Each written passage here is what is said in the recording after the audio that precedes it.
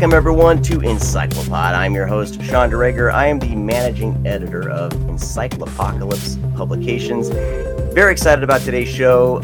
Mark Allen Miller, the founder and brains behind this whole outfit, gets to join us. So I'm very excited to bring him in. And then we are going to be talking to the great Richard Elfman about his new book, The Schlimazel of Sebreim.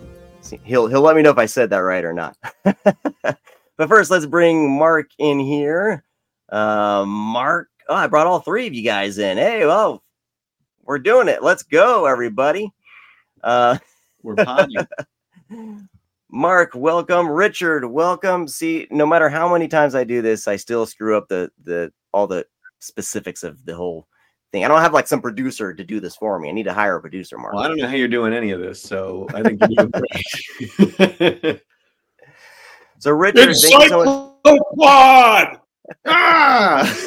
Yes, that's what we needed. That's absolutely what we needed. I love how all these things connect, right? So, Joshua Milliken came in to write his debut novel. I knew he was he had these wonderful dinners with you that he had let me know about. He mentioned to you, he helped connect us. Mark, we all went out and had a little meeting over at Richard's, and it was wonderful. And in fact, I think the last 15 minutes of Josh and I's conversation, we just talked about Richard's cooking. well, I mean, why would you talk about anything else once you've sampled Richard's cooking? Well, I call myself a refined Neanderthal. I grill anything that walks, swims, grows, or flies, and I cook for my cast and crews. Yeah, you you ran a food magazine as well. Is that right? No. It was Culture and Entertainment. Culture and Entertainment. Oh yeah. But you are a chef of some renown. Well, I over the years, I've been a food and wine writer, among other things. That's what I'm thinking of, yes. The food and wine writer. But there was Buzzine, which was print, then online with the Bollywood sister site, but it was Culture and Entertainment. You know that I produced 250 red carpet and celebrity rock star interviews. Namely, A-lister, I got them 2, 3, 4 times. That's amazing. That I did not know. And every conversation with you is a wealth of brand new facts. Just when you think that's it, it just keeps going. I've been around a while, and you've done so many amazing things. You've lived 17 fascinating lifetimes. A portrait in my basement gets older and older. And thank God, because the movies get better and better. Absolutely. Thank you. Richard, I wanted to ask you this, and then we can go into more about your background and all the varied things you've done. I mean, like Mark said, it is incredible. You are a man of many talents, and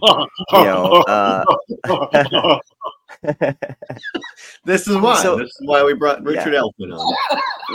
What I want to know is off the bat is what compelled you to add author to all the feathers, all the golden feathers already in your cap. What made you want to pursue writing pursuing a novel? Well, I've been writing as a columnist, going back forever, and writing screenplays forever. And with Schlimazel, I started it as a screenplay, and I said, "What the fuck? Can I say fuck on the show?" Oh yeah, absolutely.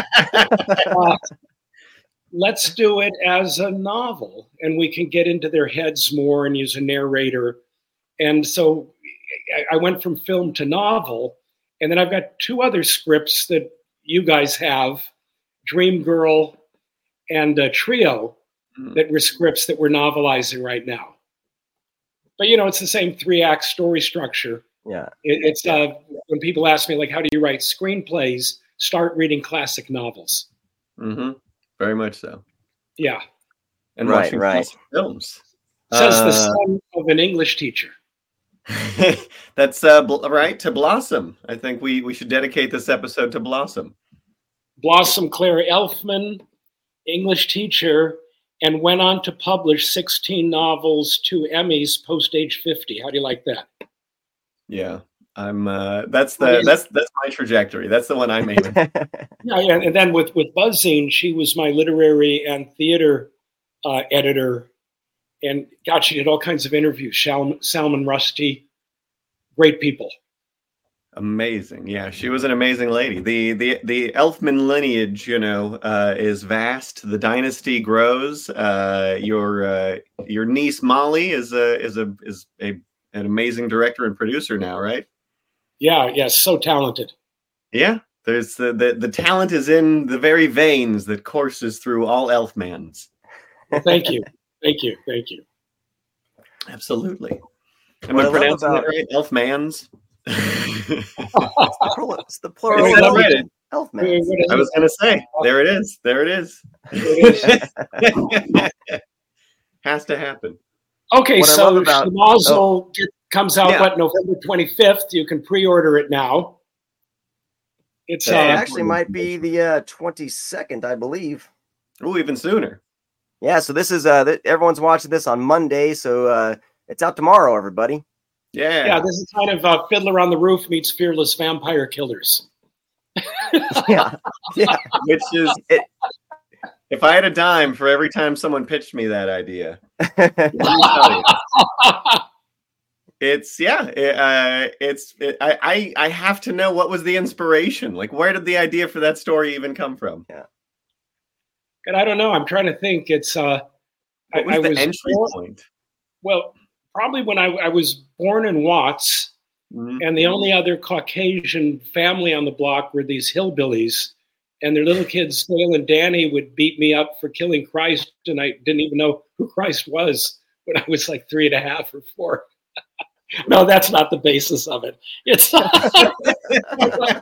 we do have Schlimazel is a poor young man in this little village in the Ukraine, and he's like set upon by the peasants and everyone, and he couldn't be more oppressed. And then when he falls in love with the pretty innkeeper's young daughter, Ludmilla, things really get complicated. Beaten within an inch of his life, thrown into the snow to die, and the black coach pulls up with this beautiful lady who not just bites him on the neck, but takes out her breasts, makes a little cut, and suckles him like a little yarmulke child. And that's so he becomes a vampire. Oh. Yeah, and he gets Ludmilla, goes for revenge, but he wants to change back into a human. Okay, so we've got a little bit of a story there, and it's fun. Yeah, fun. I was laughing. I was laughing the whole time I wrote it. I mean, I was drunk also, but I was still laughing. Well, that's what I love about this book is it definitely from the get-go feels like a Richard Elfman production. I mean, it is your DNA is in there throughout, your sense of humor, leaning towards the bizarre. It feels it's right in line with any of the films you've done. It's absolutely unlike any vampire story I've ever read. And what I love about the humor is it's there, it's wacky, but there's also like it's a real vampire tale. And it's very much a vampire story. Yeah. And it's not trying to be a spoof or anything like that. It absolutely is. It's just a lot of fun to read. I mean, Mark, you helped read through it for when we were in the editing process. Mm-hmm. I've read through it a couple times, formatting it, and just always a blast. Yeah, it never gets. I'm so glad other people 10 times at this point, and it never gets old. Not to mention the love triangle between Schlimazel, Ludmilla, and the Countess. It's very complicated. No spoilers, please. Who were you before you were the Countess? The Count. Yeah. We hit every angle, folks. No, it's fantastic. It delivers on comedy. It delivers on gore. It delivers on exploitation, but also built using a classical framework. It's such a fun book, and I'm very excited for other people to read it. We're finally going to share. I had too much fun with it. So is that a process you would recommend for your fans? Grabbing a bottle of, vino or something and just hammering away? Or stronger. Why wine? Why are we going so low? It's a great point. My bad. No, not for you kids, of course. Not for you kids. Wait. I didn't start smoking cigars until I was 13. I waited. Didn't start drinking till I was 15 when it was an all black league, and I was a state track champion, which helped. And my first track meet, I was given a case of Johnny Walker Black. Oh yeah, there you by go. My homies, a brand I'm still partial to, and I use when I'm writing as a tool. Does that assist in when you're running? Does that help? Well, after I'm running. So you celebrate. It depends what you're running to or running from. That's a good point.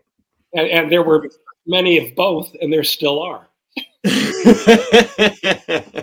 Even at this age, that's good to know that there's always something to wake up and be afraid of. Yeah. I tell you what it is. Boring, off-the-shelf mediocrity. That unoriginal art. Absolutely. I'm not afraid of AI. AI is never going to replace artists doing original creative stuff. The stuff that it might replace should be replaced anyway because it's off the rack. I don't mean off the shelf, like off the rack. We want originality. Yeah.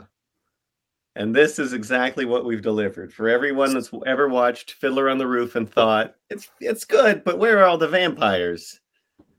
Yeah, we're finally there. It is. So here's the cover for our people watching the YouTube. It should be straightforward. It should be not mirrored. I don't know if it is. I apologize, but I did want to talk about your brilliant artist. Speaking of AI can never replace artists. I mean, this cover.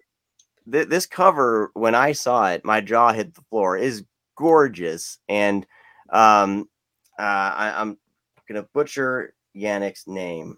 And as with any Richard Elfman, contemporary Richard Elfman production, it stars Bodie Elfman, as you can see on the cover. Well, he was. But, I was thinking of him as a Schlimazel. It's just what I think of when I think of Schlimazel in Yiddish is a guy that shit always happens to.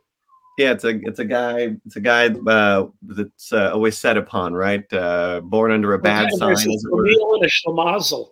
Like Schlimazel, which is Schlimazel's brother, falls off the roof and lands on Schlimazel. So that's kind of the relationship between Schlimazel and Schlimazel. I'm going to mute. My cat is being... Oh, you're fine. So I wanted to ask you, Richard, about working with Yannick Bouchard. Bouchard? Did I pronounce his last name correctly? Yannick Bouchard. Bouchard. There you go. French Canadian, does all my covers, does all my film art. Yeah, guys. And that was like a non-negotiable when we were first talking about the book and the cover. It was like it had to be Yannick, and I see why, because his attention to detail and like. I've been following his Instagram, and the stuff that he's working on is just absolutely incredible because, I mean, you just want to grab the painting. My hands are in. Well, I'm running his art campaign. Don't panic. Call Yannick. There you go. When did you meet? Yannick is brilliant. When did you meet? He lives in a little town in eastern Canada. I've never met him, but I think he's done like 6 films and covers for me now. Yeah. Wow. When did you meet Bloody Bridget, right? Him? Like, yeah. Pardon me? He did Bloody Bridget. Yeah. He's done the new Forbidden Zone. He's done Aliens, Clowns, and Geeks. There were some older films of mine that he did the covers of that I had nothing to do with, and that's how I found him. Like Modern Vampires, he did the cover. Really? I said, boy, who did the cover? Well, this Eastern Canadian guy, Yannick Bouchard. and hook me up, man. But anyway, the cover's important. But what's in between the covers, maybe even a little more important. Absolutely. Or under the covers, but we won't go there. Right. You may. Or maybe we will. Honey. This podcast has known to get saucy.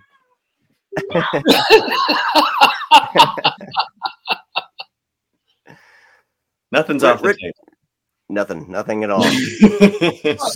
So I want to talk about the Forbidden Zone novelization a little bit in a second. I talked. Josh was on before, a couple weeks back, and we talked about that. But I want to get your perspective. But before we go there, I want to just kind of delve back. When did you realize that you wanted to be a storyteller? With all the things that you've done, it seems like storytelling, filmmaking, writing is always a constant. When did you first realize that this is something that I'm going to do the rest of my life? Well, I started off, it was music since I was 15. I've been an Afro-Latin percussionist. And then I was in San Francisco, and I was taking this thing called the Nocturnal Dream Show, and there was a group called the Cockettes, spelled Cockettes,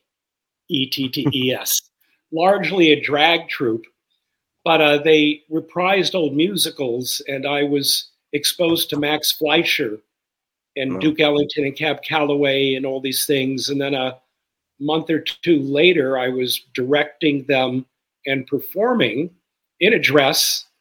I'm not beautiful. There was no attempt at beauty. But I had an Eric Satie piece, and I'd be in a rocking chair, and I'd get up and disembowel the piano player. It was a very poignant act. And then, I was invited into a French theater company, and then wanted my own group, and then created Mystic Knights of the Oingo Boingo, which became Oingo Boingo. Mm-hmm. That was going to be one of my questions. If you could explain to the layman what the difference is between the Mystic Knights of Oingo Boingo versus Oingo Boingo proper. Well, the Mystic Knights of the Oingo Boingo, I would call it a Commedia dell'arte troupe with 12 members, where we did comedy and bizarre plays and dance with music. And then it was impractical to tour. And then kind of just life was bending it into an 8-piece rock group. So I wanted to capture on film what I was doing on stage. And that's really what Forbidden Zone was my Mystic Knights of the Oingo Boingo stage show. Oh. So that's sort of your hard day's night. Pardon me? That's sort of the Oingo Boingo version of a Hard Day's Night. Yes. That's fantastic. That I did not know. But between both troops, the Commedia dell'arte and the band, we know a lot of names that have continued to show up in your work, like Matthew Bright. Yeah, he. By the way, living in Chiapas, Mexico, got a kid in the Amazon in Brazil that he goes to visit. A very typical life. Right. I'll see him maybe once a year. We can all relate. He's a hard man to get a hold of. We want to publish a book by him. Yeah, and he wrote a balls to the wall, so good, international, drug cartel horror thriller called Trego Me 45. Well, maybe what? Ping me and I'll bug the guy. He went to high school with Danny, my brother. Really? So I've known him a while. God, what a fascinating guy, Matthew Bright.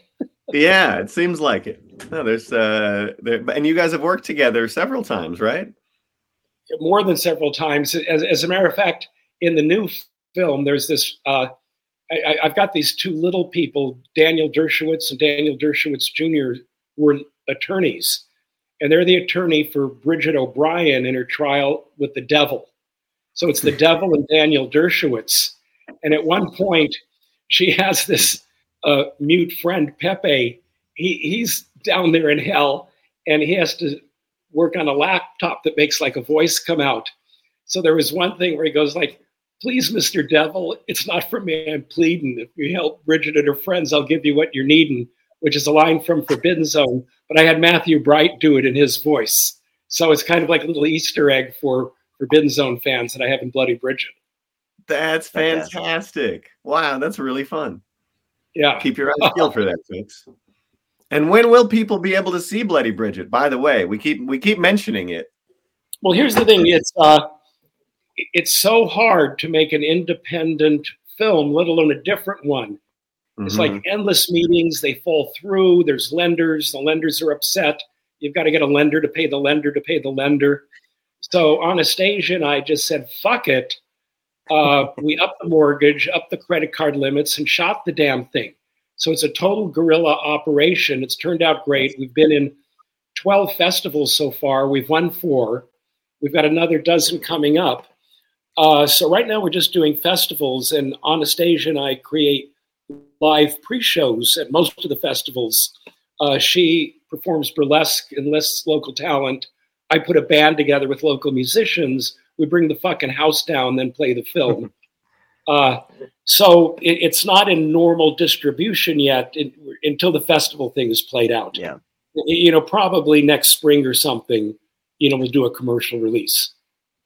But people can, is there a website where people can check the festival schedule? We're on social media a lot promoting. Okay. Like Facebook and Instagram. But so follow Richard and Anastasia on social media, and you can see where. Dahlia DeMont. I will. But we've got almost back-to-back performances in Portland, New York, San Francisco, Las Vegas. Plus our band, Mambo Diabolico, will be playing in Los Angeles December 3rd. And is Ego in Mondo Diabolico? Pardon me? Is Ego in Mondo Diabolico? Yeah, he's the band leader and composes most of the music. Ego Plum, that's right. He does my movie scores with my brother Danny Elfman. That's amazing. So, when he's not doing the new Mickey Mouse, when he's not working, for mega conglomerates like Disney, he goes over and makes, better movies. That's what I've been doing. It's I'm developing animated shows, both for kids and adults right now. And Ego and Danny have started doing the music for the first 2 shows, but more about that one later. Breaking news. Fantastic. You heard it here first, folks. That's really fun. I'm very happy. For the viewers, we have Bloody Bridget, the website right down there in the corner. You can see it, but I'll have all the links to all that in the show notes. Yeah, Bloody Bridget it's fun, it's sexy, it's bloody, and above all, it's entertaining. And it's hilarious. It's hilarious. And it's a passion project, It's like you said, it's independent, it's different, and it's completely made outside, the establishment. This is you telling the story you want to tell the way you want to tell it. Yeah, great. So I've got no one to contend with. Do this, do that, take a shitty deal. Cut out this part. The only thing we cut out are the hearts of victims who deserve it. Bridget is a time vampire. That is fantastic. Fucking blood only whets her appetite. She has to eat their beating hearts. I mean, of course. Why not? You mentioned we were going to do a little bit of that at Dark Delicacy, but they didn't want us to get blood all over the floor. So if you're in Los Angeles, November 25th, Dark Delicacies, Burbank, we're going to have a book signing with Josh Milliken doing the Forbidden Zone novelization, Schlimazel of Sebreim, and we're going to bring some band members and do a little music first. Maybe I'll even read something from the book. It'll be a celebration. If the violin player shows up. Yeah, that die. Yeah, that die. Ah! Cameo appearance by Tarafta Hajduk. Yeah. By the way, I've got a local group for our audio book that sound just like Tarafta Hajduk. Really? There we go. Yeah, we're going to give it up. Danny's helping me with a little musical soundtrack for our audiobook. Yes, there will be an audiobook, folks. Yeah, and we've got some interesting names who are going to be voices that I can't disclose yet. but you're going to be quite pleased with some of the names we're going to have as voices. It's going to be really, really fun. So I wanted to dive. I found a segue. You had mentioned working on family entertainment, but this would not be your first foray into family entertainment. Is that correct? Well, I did an ABC comedy horror series, Bone Chillers. Yes, that's what I'm talking about. That was fun. It just went for a season. It actually did well. It was killed by network politics, which is something else. But I did that with Adam Rivkin. That was a fun series. Howard Wexler, who's my DP today, last 2 films, was the DP on Bone Chillers. So you find people you like to work with, and then you bring them with you everywhere you go. That's right. That's fantastic. That's kind of how we work, Mark. Yeah, tenacity and loyalty, 2 things you rarely find in this town, you know. So it's 2 of the reasons we love you so much.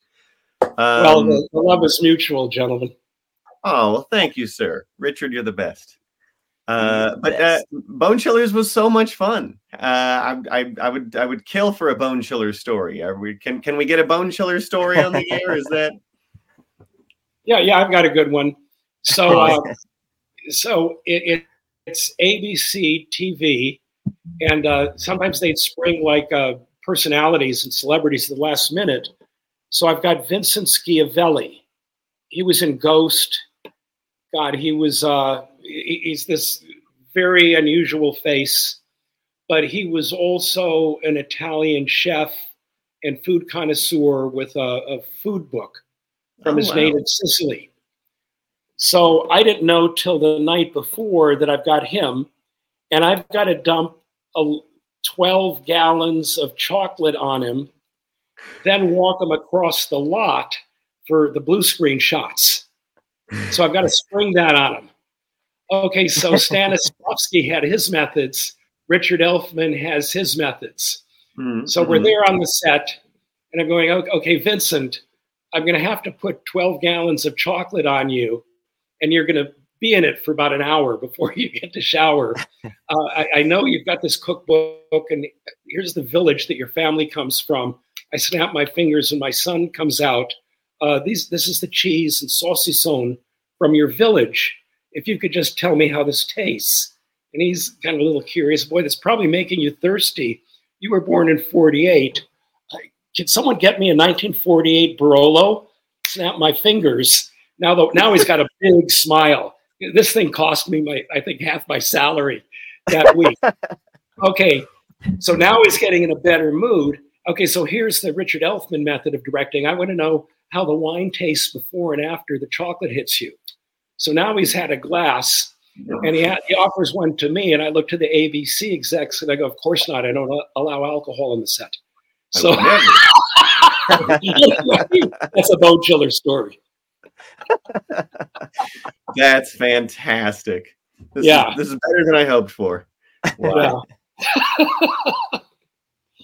I mean, that's a great way to keep your cast happy.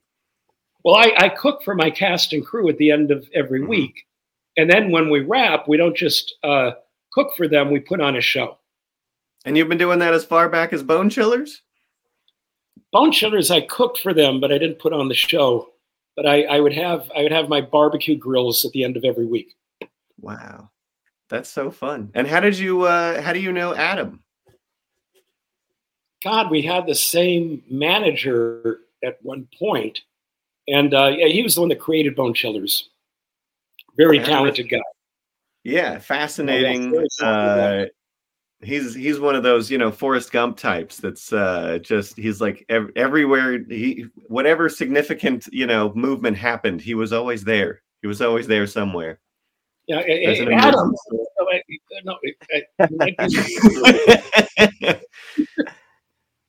Henry Rollins tells this hilarious Adam Rifkin story. It's like so. I had to know what the Venn diagram was there. But it was a fun. But anyway, it was a fun little adventure. And then from there, you shot things in Vegas. That was after Bone Stores, yes. And Mahat McCain Sumatra shot the other, apparently. Right. That's what It was my understanding. It was one of them is my version, and then there was another one that it got hack attacked. So I really? I use various pseudonyms. Yeah. Interesting. Sumatra, of course, being from Shrunken Heads. Lieutenant Colonel Aristide Lafitte Pierre Lemaitre of the Tonton Macoute, retired. That's right. That was a Matthew Bright script. Shrunken Heads. There we go. Let's see the crossover continues. Yeah. And I'm sure everybody watching this is a Shrunken Heads fan. I would bet the house. I would bet the farm on it, as they say. Not exactly the film I wanted to make, right? But it's still a fun little film. Film. It's really fun. It's again, very, very cliche plot line, of course. Story you've heard 1,000 times about a bunch of kids that get murdered and turned into sentient shrunken heads that can fly. Oh yeah, very typical. Yeah, that trope again. That whole story again. That old trope. Well, it only gets complicated because Tommy is still in love with Sally. Sally. Oh my God, Tommy, what happened? Sally, will you embrace me? But how, Tommy? How? And a little head snuggles between the bosoms. I was going to say, they do consummate their relationship, do they not? It was a very poignant moment. Absolutely.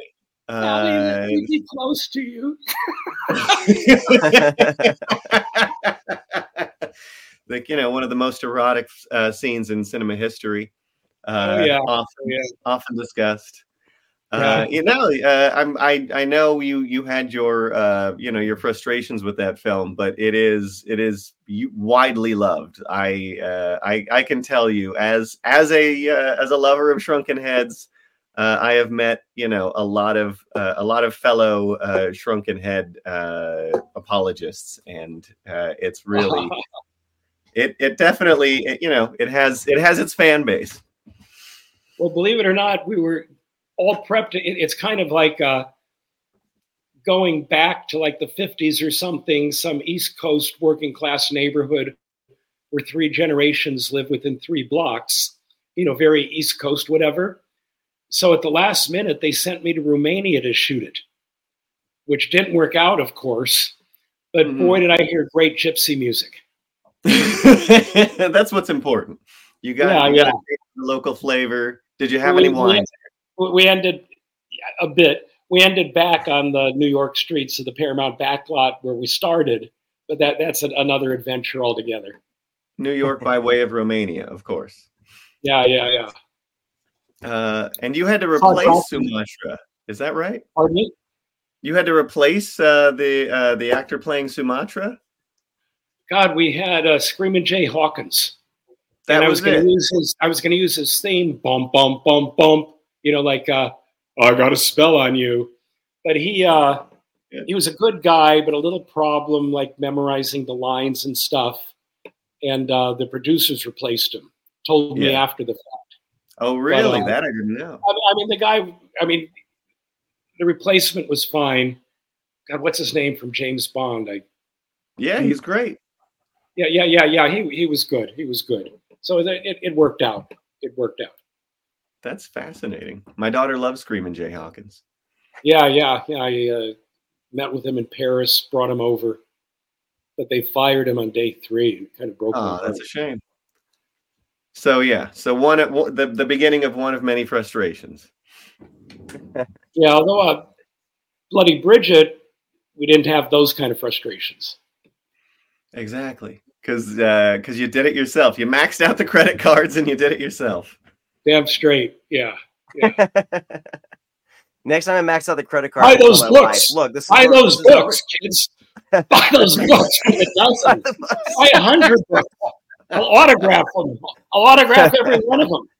Christmas is around the corner. They're great stocking stuffers. Absolutely. Let's chat a little bit. One of our shows was just in Texas, and I had too much to drink during the Q&A, and I said I'd autograph anything, and was given 4 asses to sign, not to my wife's delight. But to the delight of your listeners. Yeah. I'm not going to do that again. I mean, you had to sign them. It would have been rude not to, right? Yeah.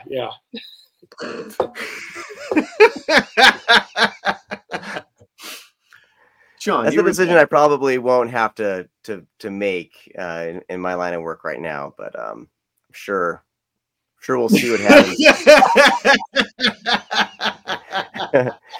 So we are like you mentioned, we are going to be doing the signing on the 25th at Dark Dell, and you'll have your book there as Schlimazel of Sebreim. With Joshua, with the novelization. With Joshua for Forbidden Zone. Which I will sign as well.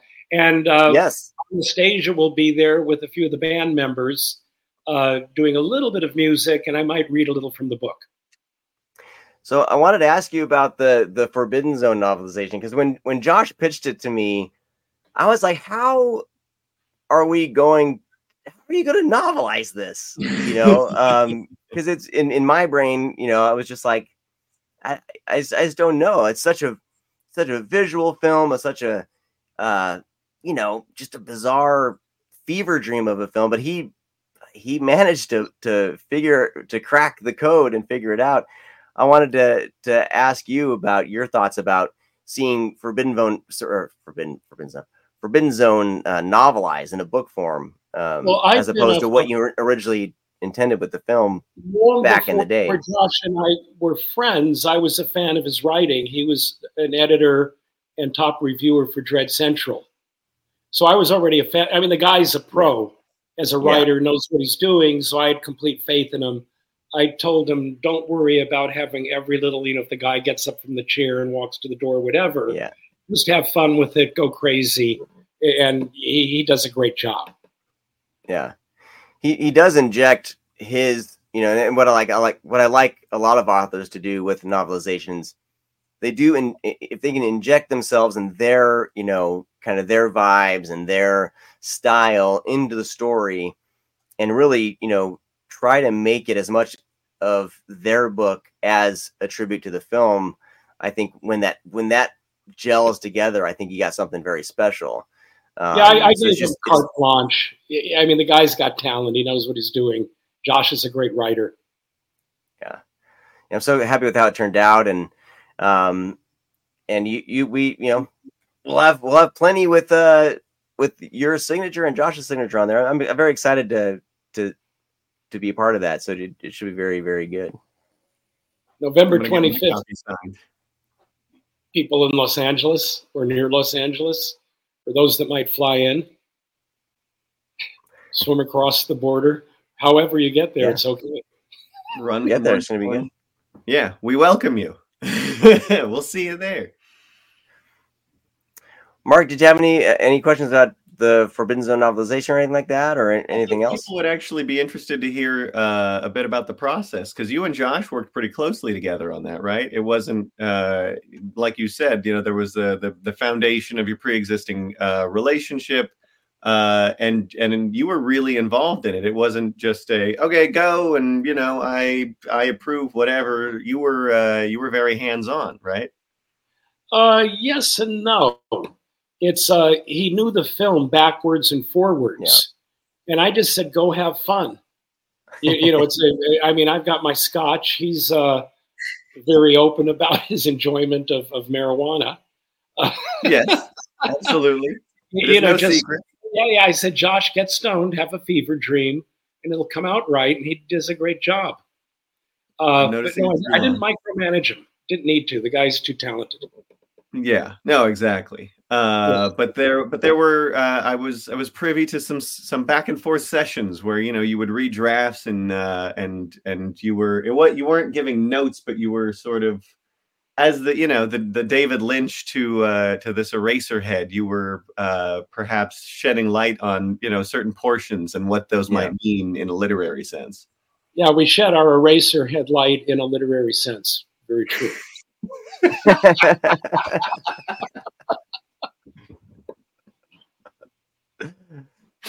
There it is.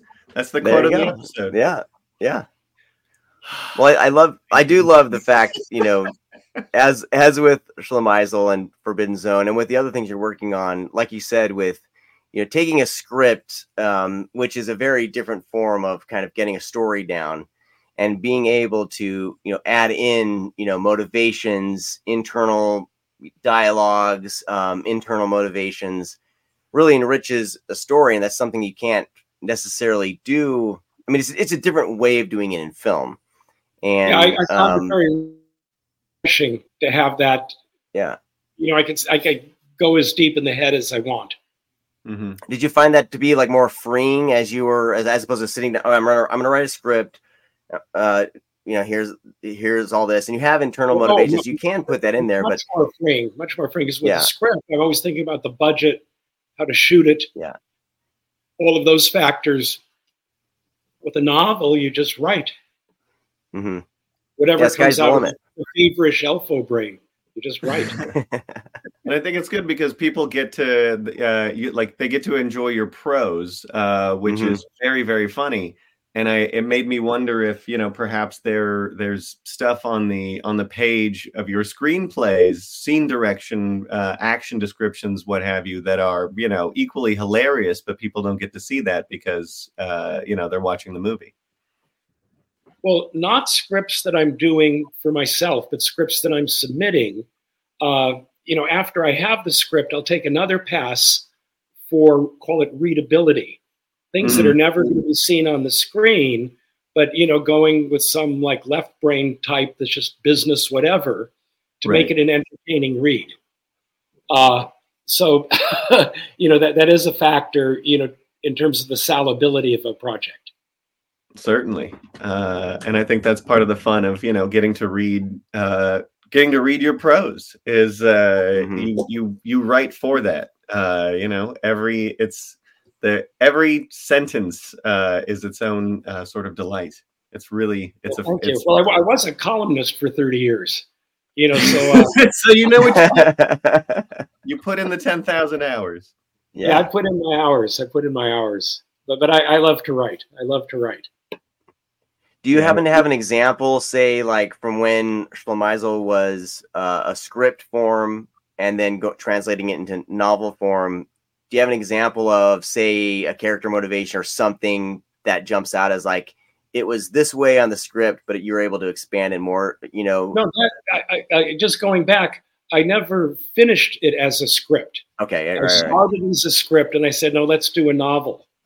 Dream Girl and Trio are scripts that were novelizing, but that was a little different. But Schlimazel, I started writing a screenplay and said, screw it, let's just write a novel.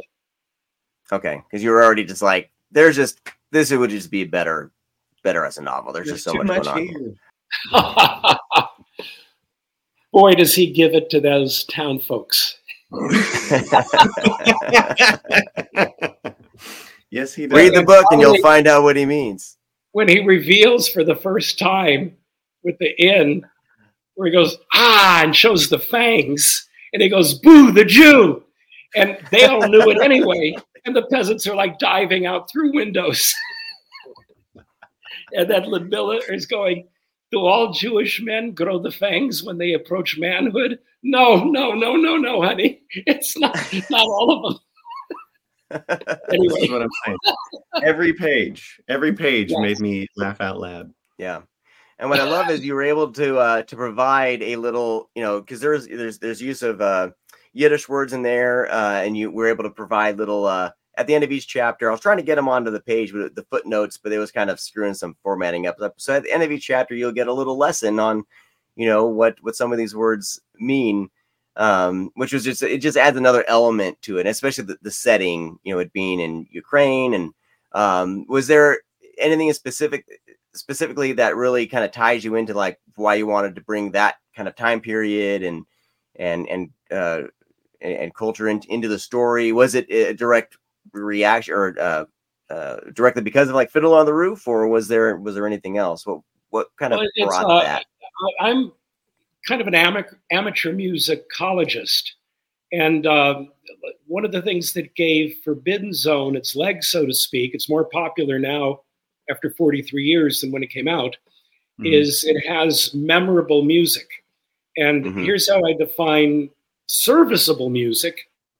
Chicago was a great play, a great film, but by the time you leave the theater and get to your car, you can't remember the tunes other than maybe All That Jazz or something, because the music is serviceable. It services the vehicle, but it's not memorable. Fiddler on the Roof had memorable music. Wizard of Oz, memorable music. West Side Story, memorable music. You take it for life. And Danny Elfman ain't bad for the pieces between the 12 musical numbers. You could do worse. So I was actually listening to Tarafta Haiduk, a lot of the gypsy music that the gypsies tracked along with the Jews for a couple centuries in Eastern and Central Europe. And a lot of the melodic lines are the same one to the other. One is speaking Yiddish, the other, believe it or not, the gypsies speak Sanskrit. They left India, Rajasthan in the 11th century. So I think I was listening to Tarafta Haiduk, to some of the gypsy music. And then I had my third scotch, second cigar, and then wrote the novel. There we go. There we go. Oh man, I would literally be dead after 2 cigars and 3 scotches. It's amazing. But well, it is a fantastic. The book's fantastic. It's so much fun. Really, to me, with everything that I've read, it's very cinematic. You can just really see every scene as you're reading it in your head.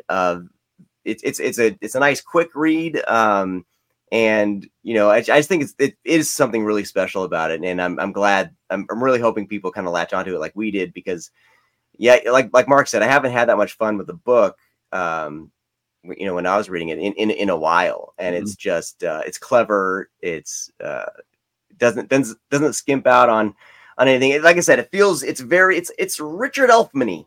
It's what genre is it? It's Richard Elfman-y. That's all I can tell you. If you're familiar with his work. Zombies in it. Yeah, I mean, I know what I was to say. It has everything: vampires. It has beautiful women. The undead. I mean, the hot new adjective.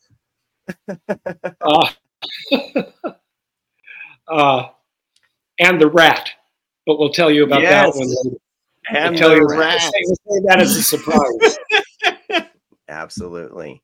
I mean, you can grab it from us over. Rabbi. The Teenage Mutant Ninja Rabbi. That's the spinoff. Yeah, it is.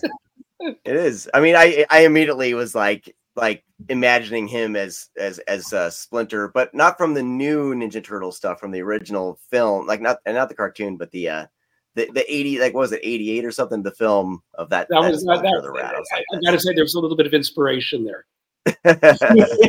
Well, it's there. It's great. Thank God. We have a few minutes left here, but I'm gonna put the website back on the screen, so you can go right down there at the bottom, EncycloPocalypse.com. You can grab the book there. Schlimazel of Sebreim is available everywhere that sells books: Barnes & Noble, Amazon. Go to your local bookstore and demand it. They can get it in there. Bookshop.org has it. So it's available. You can grab it anywhere that you can grab your books. But I did want to close out.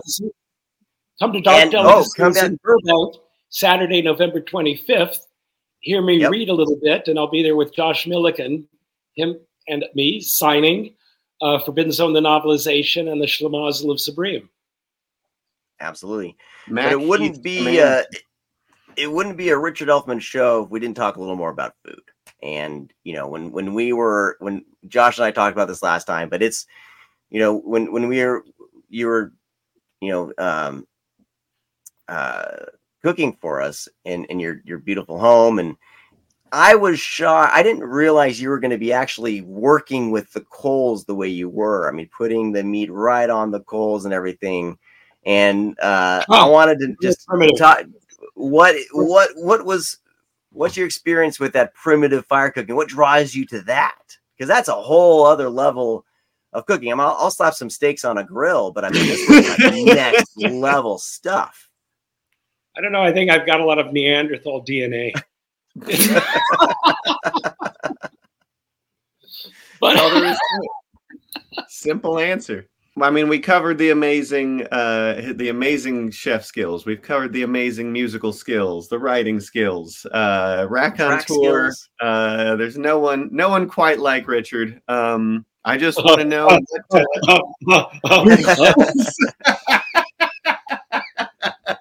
Proof is in the pudding. We also now I've completely lost where I was going. I just want to know. Oh yeah, no, that was it. We also, have cemented very, very, I think, great advice for any struggling writers out there. Grab your scotch, grab your favorite, strain. Do what it takes to get yourself into a different state. Start by reading the classics.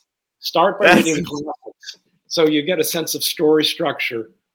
And everything else. But you've got a little foundation. Yeah, foundation is important. The one I always point to is this is my mother, the English teacher in heaven. I'm channeling her right now. Absolutely. Yeah, it's a beautiful thing. Read the classics. Always read the classics. I mean, Wes Craven knew that. That's why The Last House on the Left is a rape revenge horror remake of a Bergman film. Always study the classics. Absolutely. Yeah. So I think the last thing I want to know is, what are you reading? What are you watching these days, Richard? Yeah. What would you recommend? God, Anastasia, what are we watching? We like supernatural horror. Yes. I'm watching a lot of animation because I'm writing that stuff. What have we watched? Like late night British mysteries? Yeah, What We Do in the Shadows. Oh, yeah. Endeavor's a great British show. Oh, White Lotus. White Lotus. Yeah. White Lotus is great. Oh my God. Yeah. And then awesome. we like horror films. Believe it or not, Anastasia grew up with silent films. Her birthday, April 1st, is the same as Lon Chaney Sr. And so she and my daughter, who's turning 16, have been watching Lon Chaney silent classics. Classic. Yeah. And we actually went to his gravesite on Anastasia's birthday this year. Wow. Oh, wow. That's a hell of a birthday celebration. I mean, another thing I tell filmmakers is watch the classics, because not all of them do these days. Watch the classics. Right. And they think the classics are anything made from 1980 on. Exactly. Right. Go back a little bit further. I'd say bring up the website one more time. We got bloodybridget.com. Go there. And look for Richard Elfman, Anastasia Elfman, Dahlia Dumont on Facebook, Instagram. We're there. Check out the tour. Go see Bloody Bridget. Yeah, come to Darkdale. All that information will be in the text below the video or below the podcast you're listening to. All the links, all the information. Click the links if there's anything you're interested in, and buy some books. Go see some Richard Elfman movies. You will not be disappointed. And for $10,000, Anastasia and I will come home with you and read and act out the book. There you go. That sounds like a deal. That's a steal. Are you kidding me? It's a steal, everybody. I can't imagine you won't have any takers. Thank you, Richard. Man, that's great. Thank you for your time. Thank you. EncycloPod!